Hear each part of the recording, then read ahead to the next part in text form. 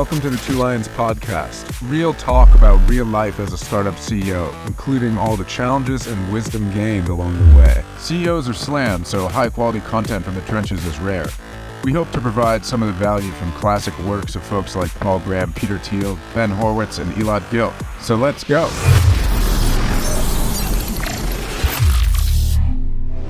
Welcome to the Two Lions podcast.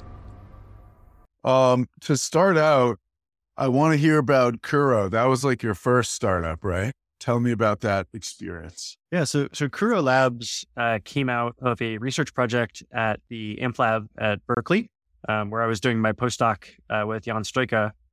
The lab itself, just as a bit of background, turned into something of a startup factory.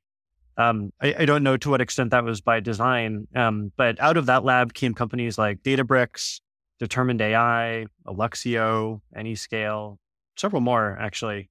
And my project there was around mobile battery diagnosis. So at the time, and I think still today, you can just go and look at how much battery is being used by each of your different apps. But what it doesn't tell you is why. So is that normal? You know, if I wanted to use less, is there something I can do? Or is that just what the way the app is, et cetera? And so we realized that we could give much more nuanced and actionable diagnoses if we gathered data from a large number of devices. So we could say something like, you know, the Twitter app is using a lot of battery on your phone, but it's just the particular version of Android that you're running. So if you upgrade either the app or Android, then you won't have this problem and you'll get like 3 hours of battery life back. And that's a real example of a bug that we found. But the only way you could do that is by gathering data from a large number of devices. And so we basically made this app that would collect, you know, anonymized, sparse instrumentation that would enable us to then surface automatically these diagnoses. So we're pretty excited about this. It was a time when battery life was, I think, less good than it is now. So people cared a lot more about squeezing that extra 45 minutes or whatever out of their phone so they could make it through the day. And so I was still thinking about this like a grad student. So I was like, well, I got to write a paper. So I need people to use this thing. So I'm going to, email my friends, like go around the lab, be like, hey, install it for me. I need data. But at the time I had a couple of friends who worked at TechCrunch, and one of them in particular heard about what I was working on and asked me to come in and show it to him. And he ended up writing an article, which got a ton of attention on TechCrunch. And in the first 24 hours after the article went live, we had more than 100,000 people using the app, which we had never thought about scalability or supporting 100,000 users or anything like that. And so it was something of an overnight sensation in that regard. And so we said, well, maybe we can just sell this thing. I said to make a business out of it. And so I reached out to my friend Jacob, who I had known from the Stanford PhD program. And we ended up starting a company, Kuro Labs, around it. For a time, we were focused on just sort of monetizing the app itself. So released it on iOS and Android. And but both of our backgrounds were not in mobile. So my background was in sort of supercomputers and data centers, and the same was largely true of Jacob, more on the data center side. And we realized we don't really want to make our fortunes 70 cents at a time. And more importantly, a few good customers who have data centers where you could save, $10 million on cooling every month. That's a much bigger power optimization or energy optimization opportunity than saving someone a little bit of battery life. And so we started to reach out to companies that either had data centers or had data from data centers. And that led us to talk with Splunk, who ended up scooping us up. And that was how I ended up there. Was it the same sort of so as you started working on that, was it the same sort of models or infrastructure or anything? Was there real technical reuse, or was it more like expertise reuse? Are you talking about the work at Kuro? Yeah, as you were switching from basically, because it sounds like you're sort of pivoting from mobile to server side, right? Well, we started exploring the pivot, but we never kind of got to it. Essentially, as soon as we started talking with these companies, they shifted the script on us, and we're basically like, yeah, you could, get this data and then go pivot as a company, or we could just scoop you up and bring it in house. So basically, as you're doing early customer development for that, Splunk sort of Aikido threw you into like an acquisition deal or whatever. Yeah. Exactly. Yeah, I mean, that makes I sense. remember we walked out of a Yeah. meeting with them one time, and I turned to Jacob and I was like, "Did that feel like an interview? like that was a very strange Yeah, conversation. I that's felt a like they were very just common. Yeah, that's a very common maneuver, a very common corporate development maneuver, and it's like usually it's a sign of a maturing tech company that's thinking strategically, that's able to like have basically lower down staff sort of think that way. And I've seen this many times with my companies as well, and obviously many other friends' companies too. So that, I mean, it's kind of impressive that Splunk was thinking that way at that point, right? Because you were there. What was the year when you guys joined them? Like they weren't public yet, right? Were they? they were public at that point. Whoa! This They would have had, been 2014 or 2015 maybe. oh, I thought this had been earlier for some reason. Okay. Yeah, Okay. so they were definitely public by this point, and had really strong people in corp dev. So I think at the time it was Sender, Yeah. Silakumar, and John McQueen. Yeah. Yeah. And so yeah, they were doing a lot of both large and small at that point in their life. And in fact, once Right. Jacob and I joined as part of seeding the machine learning team, we almost immediately bought another small company up in Vancouver, which kind of kickstarted that ML engineering team. I was just going to ask, was it more ML or more infrastructure at Splunk? And it sounds like it was ML. You guys basically started the ML team. Yeah, it's worth noting for as far as like ML versus infrastructure that Splunk grew up as an on-prem company. Right. And even when Splunk Cloud was introduced, which happened just a little bit before I got there, the bulk of the infrastructural design of Splunk was kind of calcified. So the work of bringing machine learning capabilities to the platform was about sort of mapping the tools and processes for doing ML, which at the time was basically scikit-learn, onto that infrastructure. Yeah. So it's almost neither an infrastructure problem nor an ML problem. It's like, how do you make those two work together if you're handed both, fully formed and need to make them work together? And that was really the task. And then, of course, sort of building a UI on top of it so that people could actually use it inside the platform. So, okay, gotcha. That was going to be a question I wanted to get at, was like, to what extent you guys were working on ML for Splunk internal as the client versus what sense were you in like creating AI, like ML tooling on the platform for your customers of Splunk? Yeah, it was mostly the latter and a little bit of the former. Okay. Yeah. So the main sort of flagship offering from that group was the Splunk machine learning toolkit, which basically let you do sort of classical machine learning on top of your Splunk data. Gotcha. And that had pretty good uptake, I'm assuming? Yeah, it was great. It drove a lot of pipeline. I think by the time I left, the pipeline associated with that was something like $500 million. Oh yeah. Which was like Nice. pretty good. Yeah. And yeah, we had lots of people using it. I think it was also just important for Splunk to be playing in that space. Like people wanted to be doing ML on that kind of log data and didn't really have easy ways to do it. And so it was an important, I think, part of the capability suite. And now, like, if you look at Splunk over the last, 5 or 10 years, even, the marketing material kind of shifted from like never talking about ML or AI at all before we got there to now it being sort of front and center for most of the products that they offer when you think about like insider threat detection or anything else. Yep. As it should be over log data, because, the days of like a sysadmin going in and having a peek at the logs is like, that just doesn't work at modern scale as a way, that's sort of like a very late stage debug activity after you've like long since identified something with an ML model and then done some processing on it and then served it up for them to look at, right? Like you're not trying to tail a log anymore, right? Look at what's going on. Yeah. And I think, more than that too, right? Like the logs contain information about things that are no longer constrained to like IT infrastructure. So, you're going to have logs related to human activities, like who logged in where, and that's where all the security stuff came from. But pretty much everything now is connected to the internet is generating logs that you could presumably aggregate. And I'm not trying to sell anyone Splunk here, but like the point being that actually almost everything you do leaves a kind of digital trace. And so there's all kinds of important questions you can answer by looking at that data. And so then it was, Slack. What were the ML problems like at Slack that were most interesting and impactful to you? Yeah. So, I mean, Slack was a fantastic company. I mean, they both were. I had a wonderful experience. I felt like it was a privilege working both places. Um, I actually, shortly after I joined Slack, I wrote a blog post kind of about the ML opportunity there. I think it was called something like A Recipe for Success with Machine Learning. Yeah. Because I really felt like they had all the ingredients for success. Like, they had lots of unstructured data. They have engaged users with like tight feedback as to whether features are working.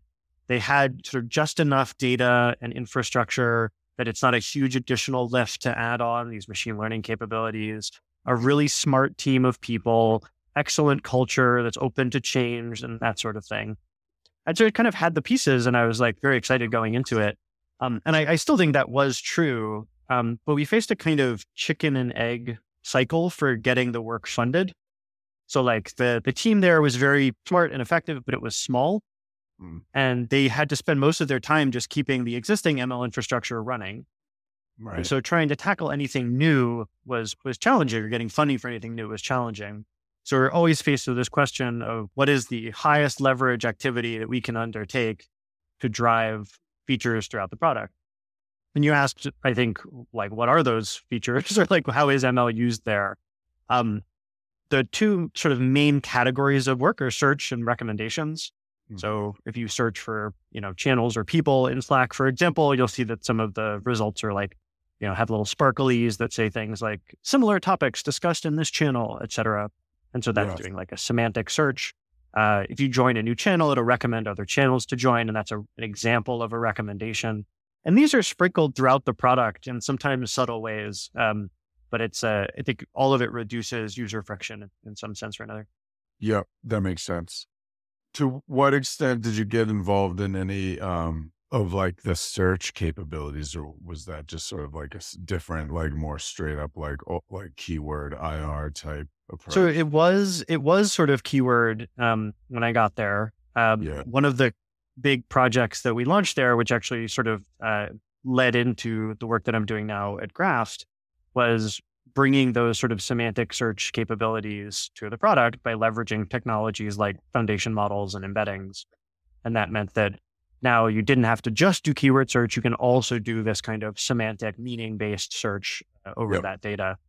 And similarly, sort of aggregate the representations of individual messages to be able to ask questions about people and channels and that sort of thing. So you were starting to actually ship some of that in prod before you left to do.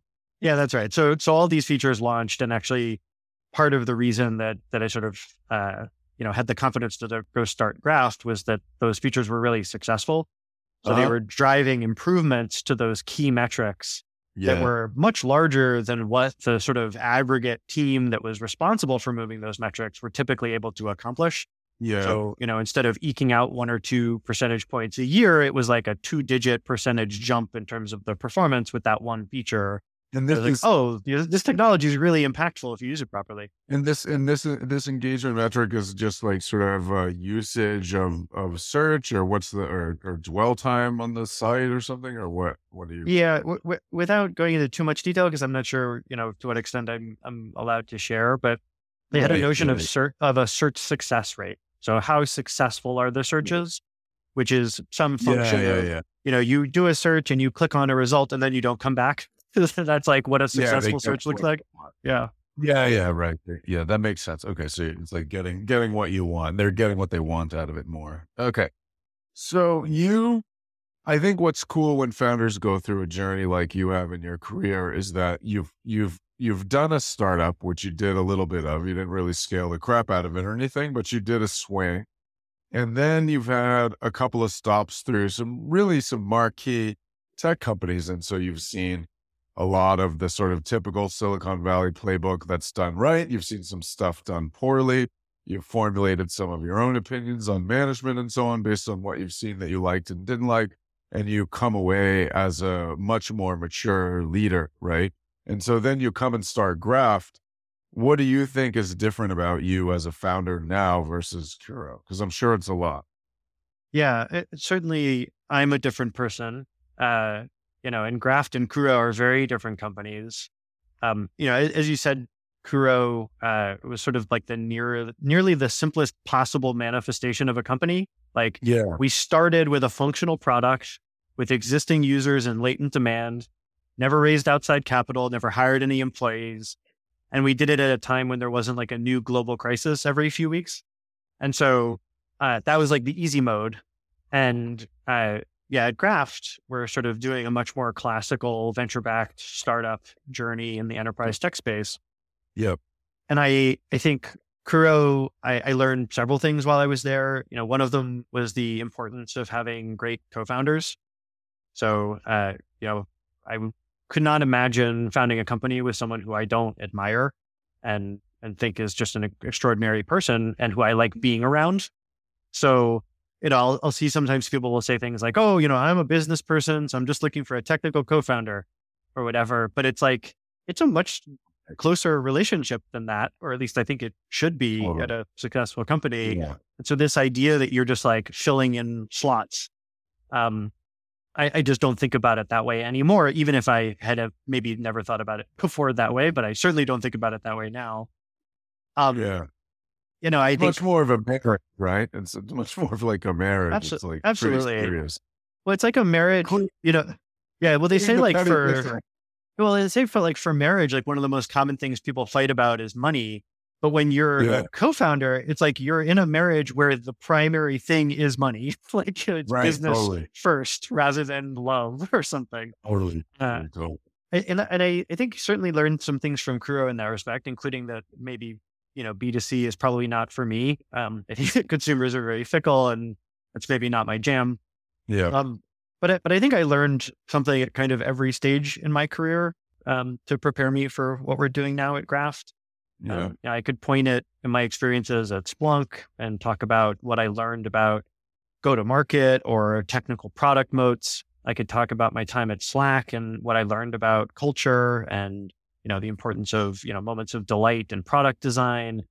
All of these different elements, I'm trying to take like the best of those experiences and bring those to what we're doing now at Graft.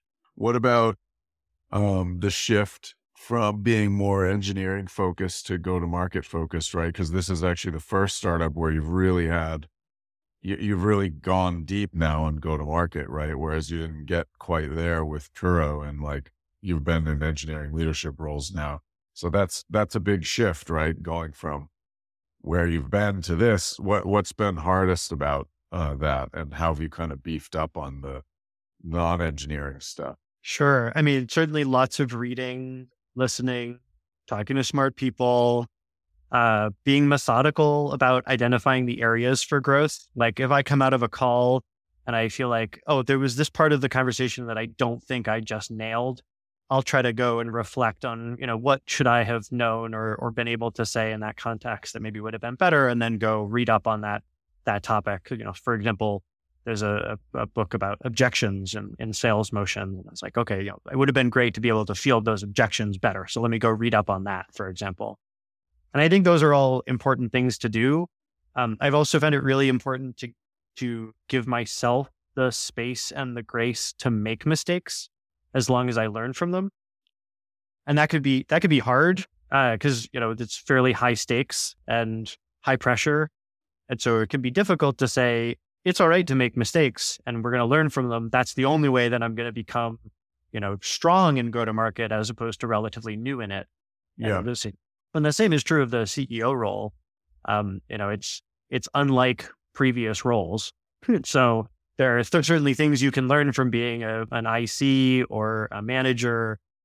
The CEO seat is just a very different kind of seat. And there's not really a whole lot else that's exactly like it.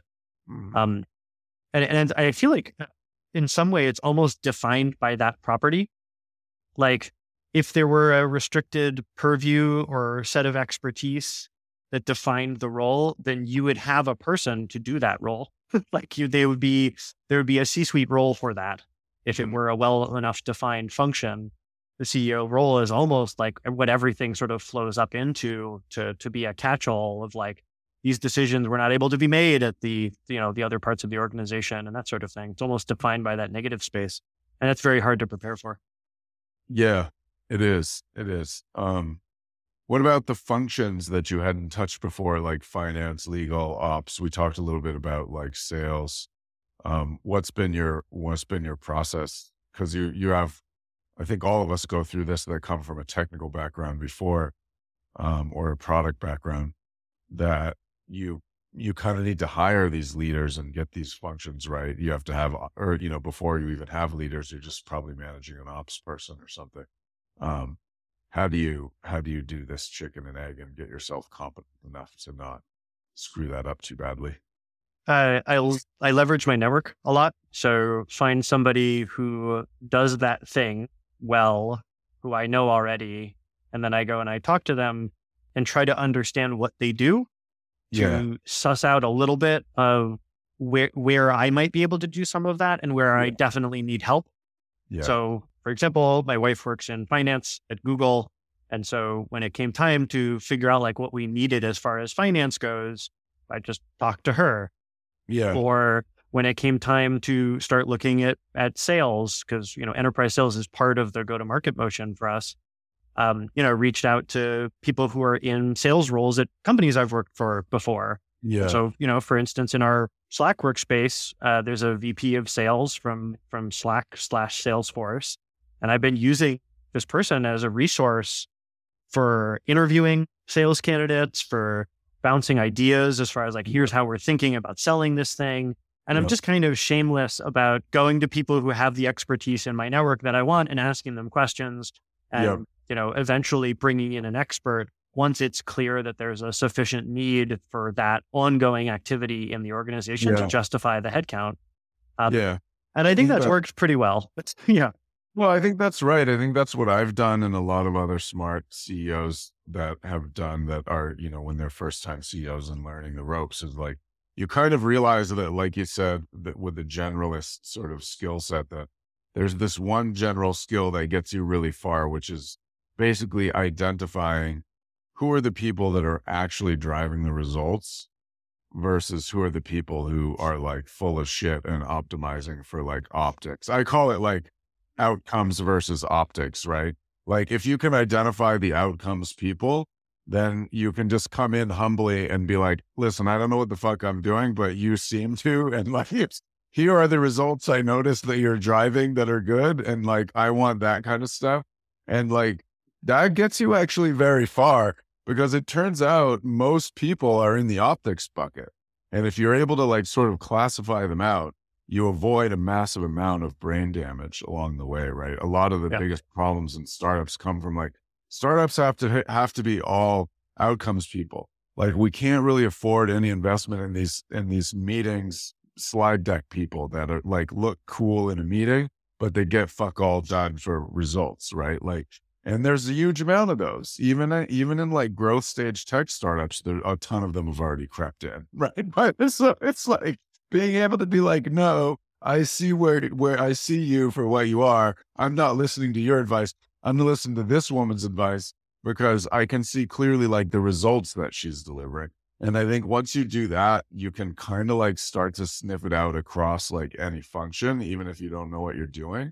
And then you just simply go to them and ask for help. So yeah, I'm with you, man. I think that's the best way of doing it. Like a lot of this stuff is going to take far too long if you try to learn it on your own from first principles and read books about it and all this kind of stuff. Like that's going to be of really limited value when you look at the depth that some of these functions have, right? Absolutely. And a lot of these, for example, books on sales, every product in every market, and certainly every pairing of those two things are different enough that you could pick any one of these books, even the best of them. And there's like some fraction of it that's going to be useful for you, and the rest is totally meaningless and maybe even actively wrong. Yeah. And there's not really a great way to know a priori which of those are. It's like, here are some things that people have thought about sales before.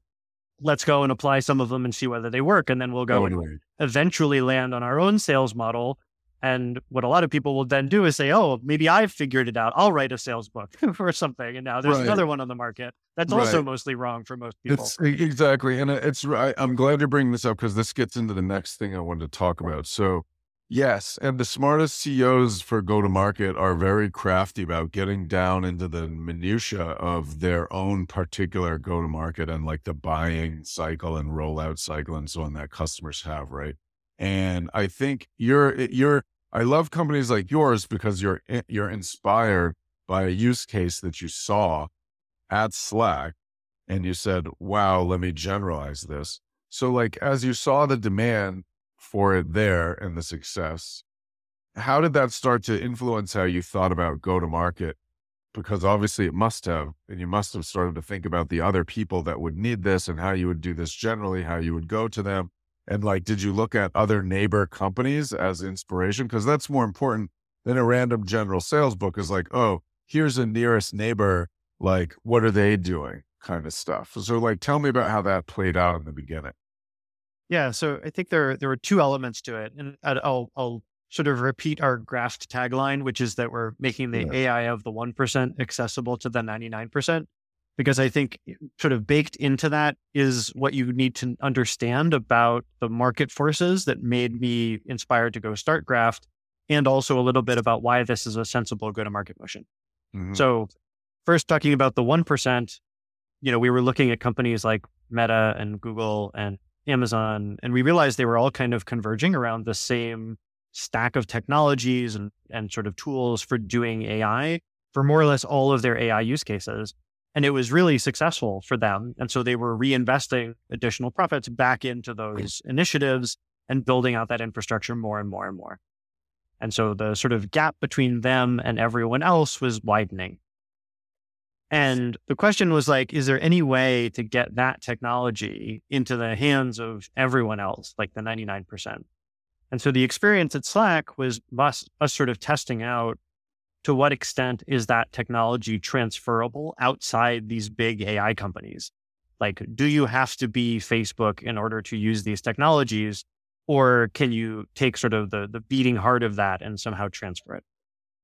And so the experiment at Slack, which was very successful, gave us the confidence to say, okay, if you had talent and infrastructure, then you can deploy these technologies elsewhere to great effect.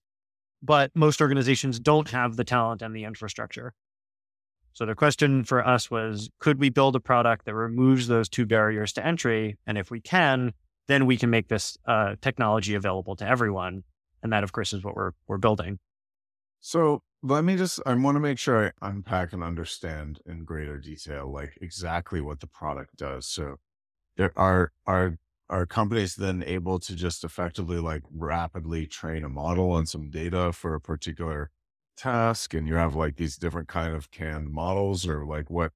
Let's go a level down in detail on this. Yeah, so we've been coining the term modern AI to describe this new approach that all the top AI companies were converging around.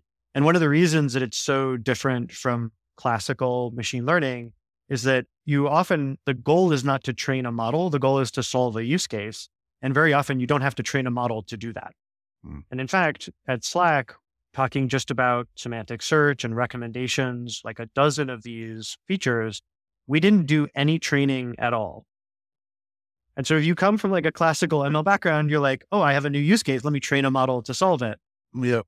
But actually, if you use things like pre-trained models, like these foundation models and embeddings, if your problem looks anything like semantic search or similarity search or recommendations, you might not have to train anything if one of these models is good enough as a starting point. Right. And even if you do have task-specific sort of predictions that you want to make, you just need to provide labeled examples. You don't have to worry about any of the underlying ML machinery because those modern technologies will kind of handle all that for you. Yes. This is sometimes, that part is sometimes called the data-centric AI approach, as opposed to the model-centric or code-centric approach, where like you want to make it work and you want to make it work better, focus on the data and the labels. Yep. And Graft is an example of that sort of approach. Yep. And so for a lot of companies, if their use case is fairly common, like wanting to, do content moderation, for instance, or do semantic search or recommendations, often there's no model training involved whatsoever. And the basic workflow looks like this. You configure a bunch of data sources to point it wherever your data is, like cloud storage, SaaS tools, public internet, social media, et cetera. you stitch related data together into these things we call entities.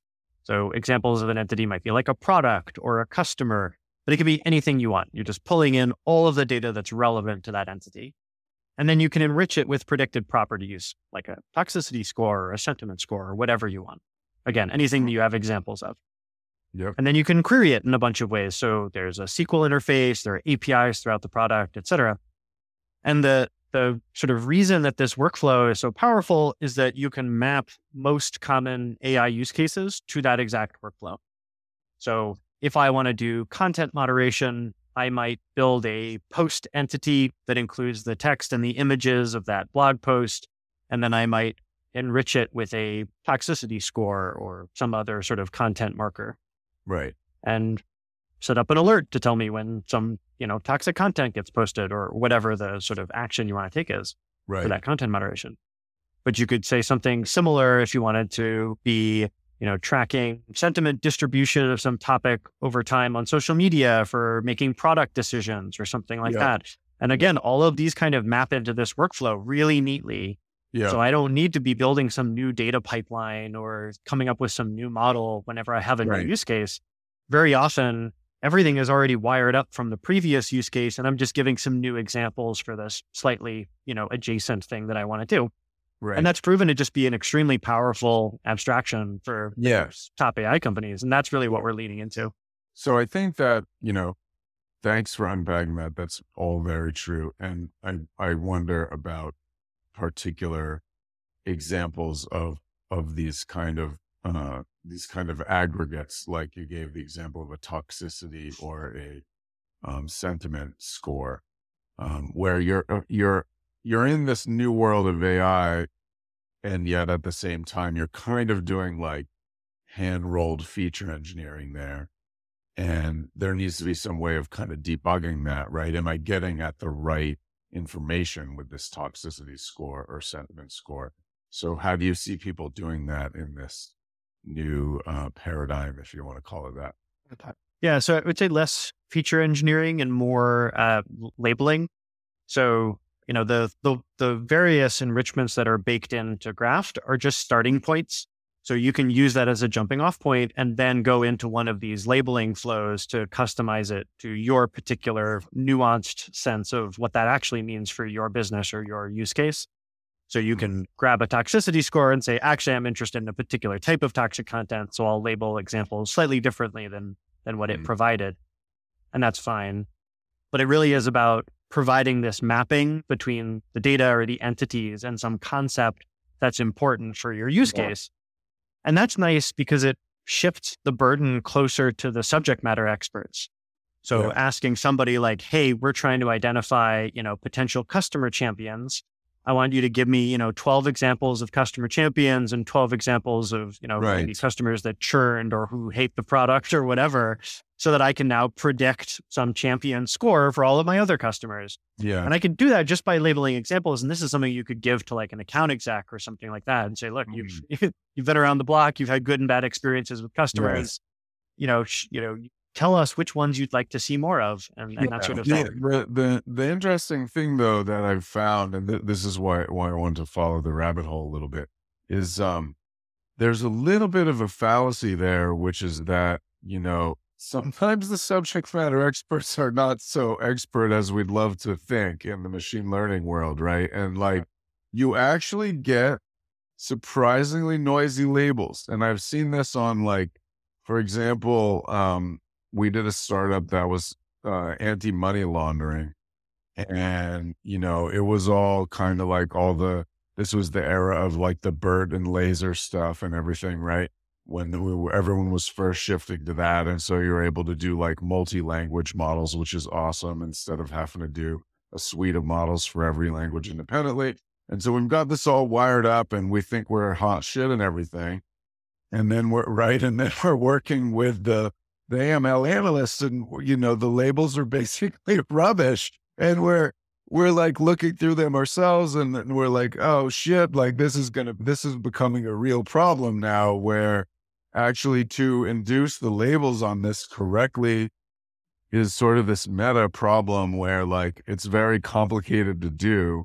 and like their opinions on it are oftentimes like kind of bad compared to what an ML engineer would do to label the same data that's like actually thinking a lot more precisely about what an algorithm should do.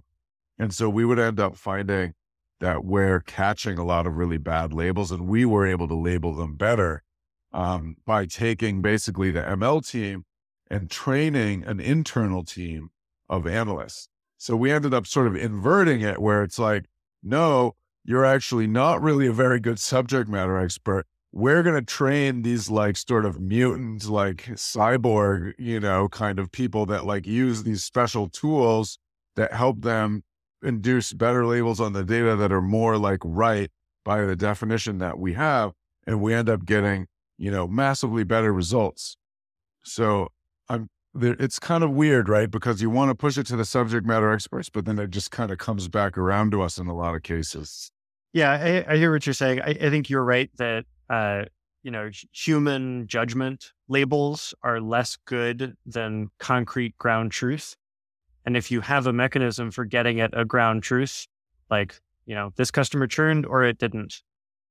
And also it's just like in many fields, the people that are supposed to be doing the subject matter experts that you want to get labels from, the dirty secret is like they're poorly trained and they just are providing noisy labels and they're doing like a half-assed job and whatnot. And like, I don't care if you're talking about from medicine to anti-money laundering to some trivial task. Like, I've seen this being pretty consistent. Like, I think it's like a pretty big problem.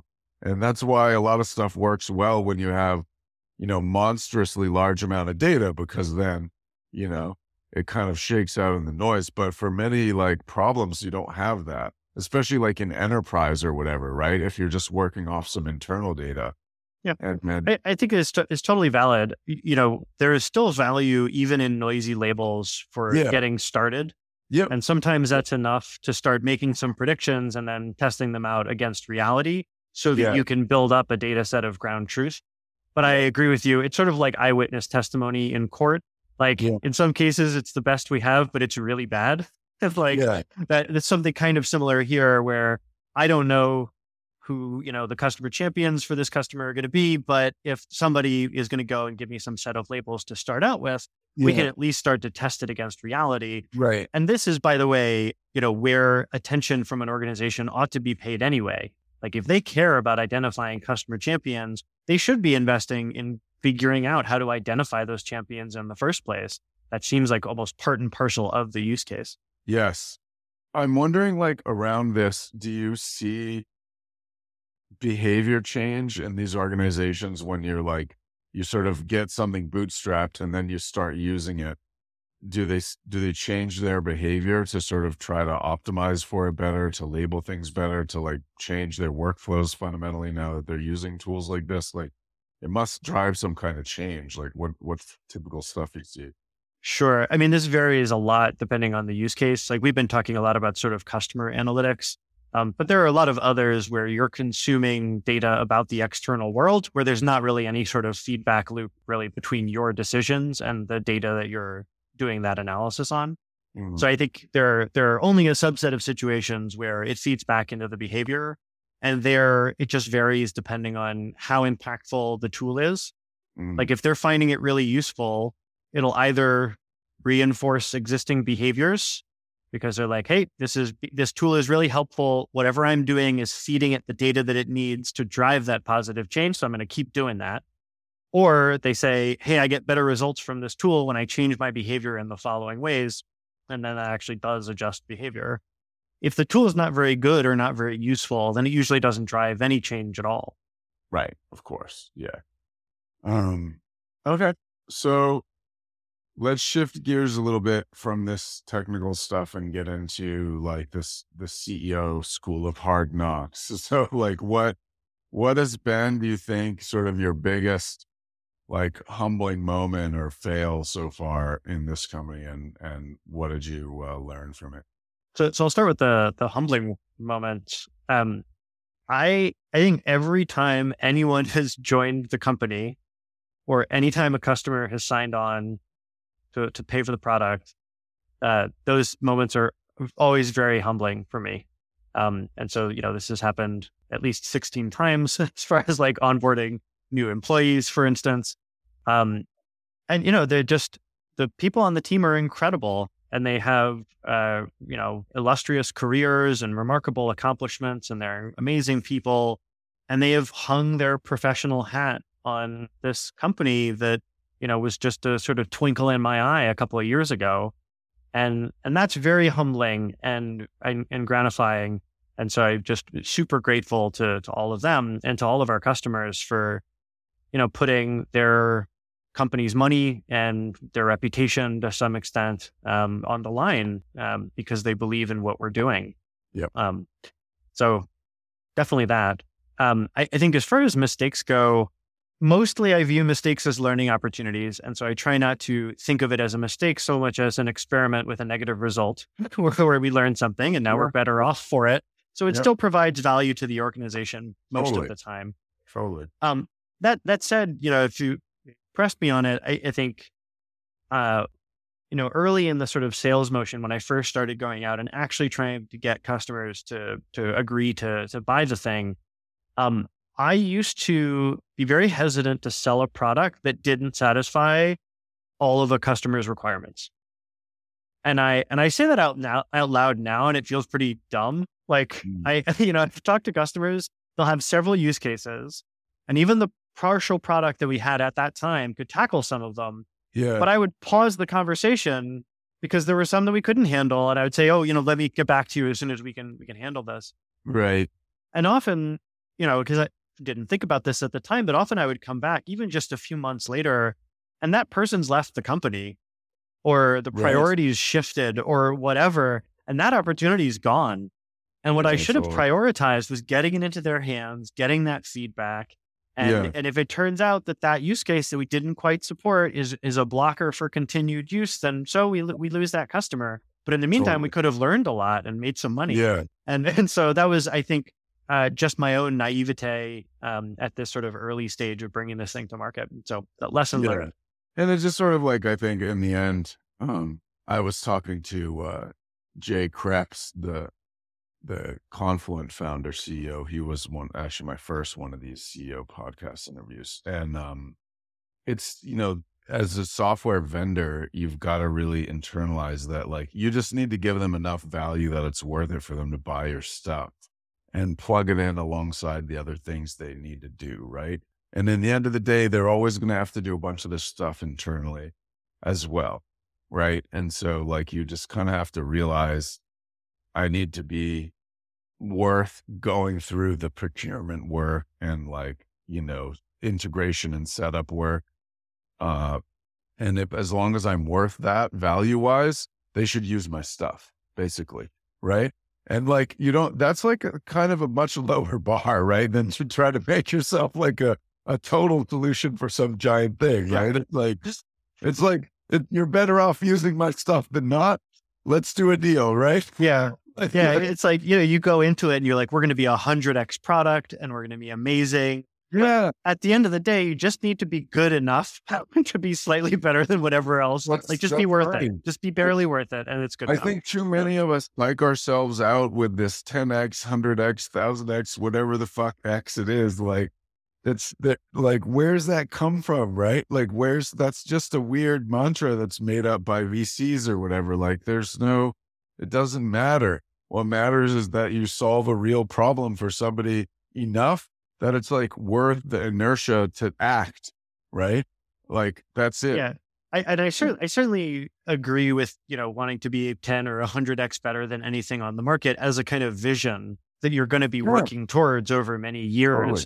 But the crossover point for where customers will begin to pay for the thing and be really excited about it is way, way before that. As you said, just barely worth their time. That's good enough. Right. And it's sort of like, if you think about, like, the iPhone as an example, right? The iPhone is one of the most amazing blockbuster products of all time by far. And it just basically shit on any other option in the market, like, dramatically at the time when it came out. But they didn't just come out with the iPhone. they had a whole series of stuff that they did before that, both with Macs and with iPods, that gradually led up to them being able to ship an iPhone, right? Yeah. And some of those early ones were not super successful. Like the very first iPods were not blockbuster immediate hits at all. Right. But they had to go through those motions. Totally. Yeah. And the time came when they were like better than these other, the Zune and all these other cheap MP3 players. And then eventually the time did come when they were 10x, 100x, 1000x, whatever, better than these other music players. And then you can do the iPhone. But it's like, I think, people need to sort of like not just look at Steve Jobs on the stage pitching the iPhone and think like that's where I need to be to launch something awesome, because that's just going to psych you out. And that's just not realistic, right? Like you can ship the kind of not that awesome, like initial iPod, but it's still good enough that a bunch of people will buy it and gradually move towards the iPhone, right? Like you have to feel like you got to ship the iPhone or you're like a loser. I learned a word today, aristeia, which is this Greek word that's sort of the moment of triumph for the hero. It's like, the moment that their sort of career has led up to and this like glorious occurrence on the battlefield or something like that.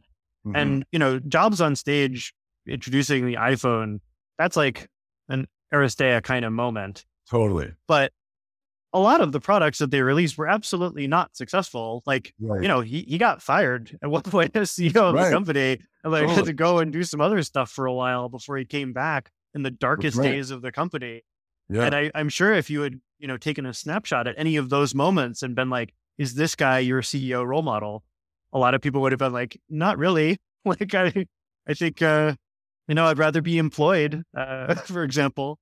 Yeah. But, and I think that's the risk of looking at those moments in such a long career, is that you see the successes and you think that is what their career looked like. Yeah. But that's not what it mostly looked like, Exactly. It's the rare occurrence that kind of defines the career, not all of the dark days in between. Exactly. Luckily, though, people mostly remember those really good ones. So then it makes it good as we do crank out all these like smaller fails along the way. Which is freeing, right? Like, if you went and did the research, you could find, for any successful person, you could list out dozens of times that they failed or made bad decisions. And so you should also feel like, as an individual, you can make those mistakes because no one's really going to care about those. It's just that you got to get some of those successes. That's what you'll be remembered by. In the meantime, learn as much as you can. Absolutely. So what about on the people side? What have been some of the biggest lessons learned or issues? Like, have you had false starts trying to start any functions where you maybe hired the wrong sort of archetype of a leader for it or something and had to have a couple switcheroos? Or what's been the sort of biggest challenges on the people side so far? I think hiring is a challenge for any company that's trying to build a diverse team that also has a high bar for excellence. And I think being an early stage startup in this economy where many of the people we want to hire are currently working cushy jobs at top AI companies, all conspire to make it even more challenging. So I think just in general, figuring out how to identify the type of person who is likely to leave one of those cushy jobs and come work at an early stage startup, or how do you filter for culture in appropriate ways? We've mostly done pretty well there. And so, certainly nobody in any leadership roles has had to leave yet. And I feel really good about the team that we have today. So whether that's by luck or by good hiring process, I don't know. But just figuring out how to get top talent in the door, given that we can't throw money at them in the way that their current employers can. Yeah, that's hard. I mean, we had one candidate who was like, well, I'm making, $1.2 million a year currently. So, if I'm going to leave that job and come join Graft, you got to convince me I'll make $8 million over the next 5 years.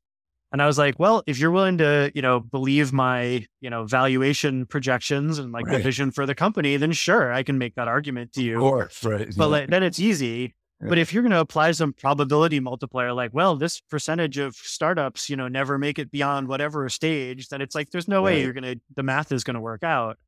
So No. finding those believers, finding people who understand that they're going to be rolling up their sleeves and doing, some jobs that maybe they didn't have to do at their previous job, where they're rolling the dice to some extent on the company and the product and the vision and the team. Yeah. Finding those people based on like LinkedIn profiles or like even interviews can be hard. It's really hard. Do you have any specific thoughts, like in terms of what's been successful for you in sourcing them, or maybe screening for a fit for the early stage? Because I know this is a thing that a lot of early stage founders always struggle with. I have an unsatisfying answer for two reasons. So the unsatisfying answer is leaning into our networks and sort of mutual connections. Yep. So having a little bit of social proof via people that we know, or at least have interacted with them enough. And that's unsatisfying for two reasons. One, not everyone has the kind of network that we have. Right. I think we're very fortunate in that respect. Yeah. And second, it doesn't scale. Like I have a lot of LinkedIn connections, but not that many. And so at some point we're going to exhaust that pool. And now we're going to have to figure out, well, how do we extend that kind of, social validation or what have you to people who we have no connection with whatsoever, but we still need to somehow convince ourselves that they're going to be a good fit. Right. But we are starting to get better about picking up on subtle cues during interviewing, just little things about, what kinds of questions they ask or don't ask, the way they treat different interviewers. So two of my co-founders are women, and sometimes the feedback between the men on the interview panel and the women on the interview panel are pretty distinctly different, and things like that are red flags. And so we've gotten better at just seeing those early and saying, yep, nope, it was a bad experience. We're not going to bother going forward with this. Gotcha. Okay. So last question is a prediction question. Cause I just thought, given your business, it would be really cool to get your opinion on this. So, it's been very interesting watching how ML and AI have evolved in the past 5 years or so. And this focus on, basically very large pre-trained, increasingly general models. And as you said, we especially see those in the places like Google, Facebook, OpenAI, et cetera. Obviously the DeepMind guys, which is also just Google basically. So the thing is, these guys are sitting on these massive data sets and pre-trained models, and they're mostly all trying to run sort of a cloud SaaS business. Facebook hasn't really spun something significant up yet, but maybe they will after they finish the AR, VR wild goose chase here. We'll see how that goes. But it would certainly be a practical thing for them to consider. And so, so imagine you're in this world where, you have these big, let's say there's a big 5 players or something from these giant tech companies. So what does the future look like of ML infrastructure? What do they take on? What do startups take on? Why is there space for people like you guys and a bunch of other folks that are emerging versus like these guys just doing all of it? Like, how do you see it all shaking out? So I try to describe this by metaphor to cars. Mm-hmm. So imagine a world with no car companies. That's kind of how AI infrastructure is today. So you can go to Amazon and they'll sell you pieces of a car. So, you can get like windshield wipers and tires, or just more concretely, you can get a relational database or a model server or all the sort of pieces that you need. But if you actually want a fully functional piece of AI infrastructure, if you just want a car, you need to hire some really talented people to assemble all of those different components into a cohesive, coherent AI production system. Mm-hmm. And that's kind of the current state of the world to a large extent. So all of the cloud providers, they build pieces. That's what they're selling access to, is those pieces. And you still have to go build a production system on top of it. Yep.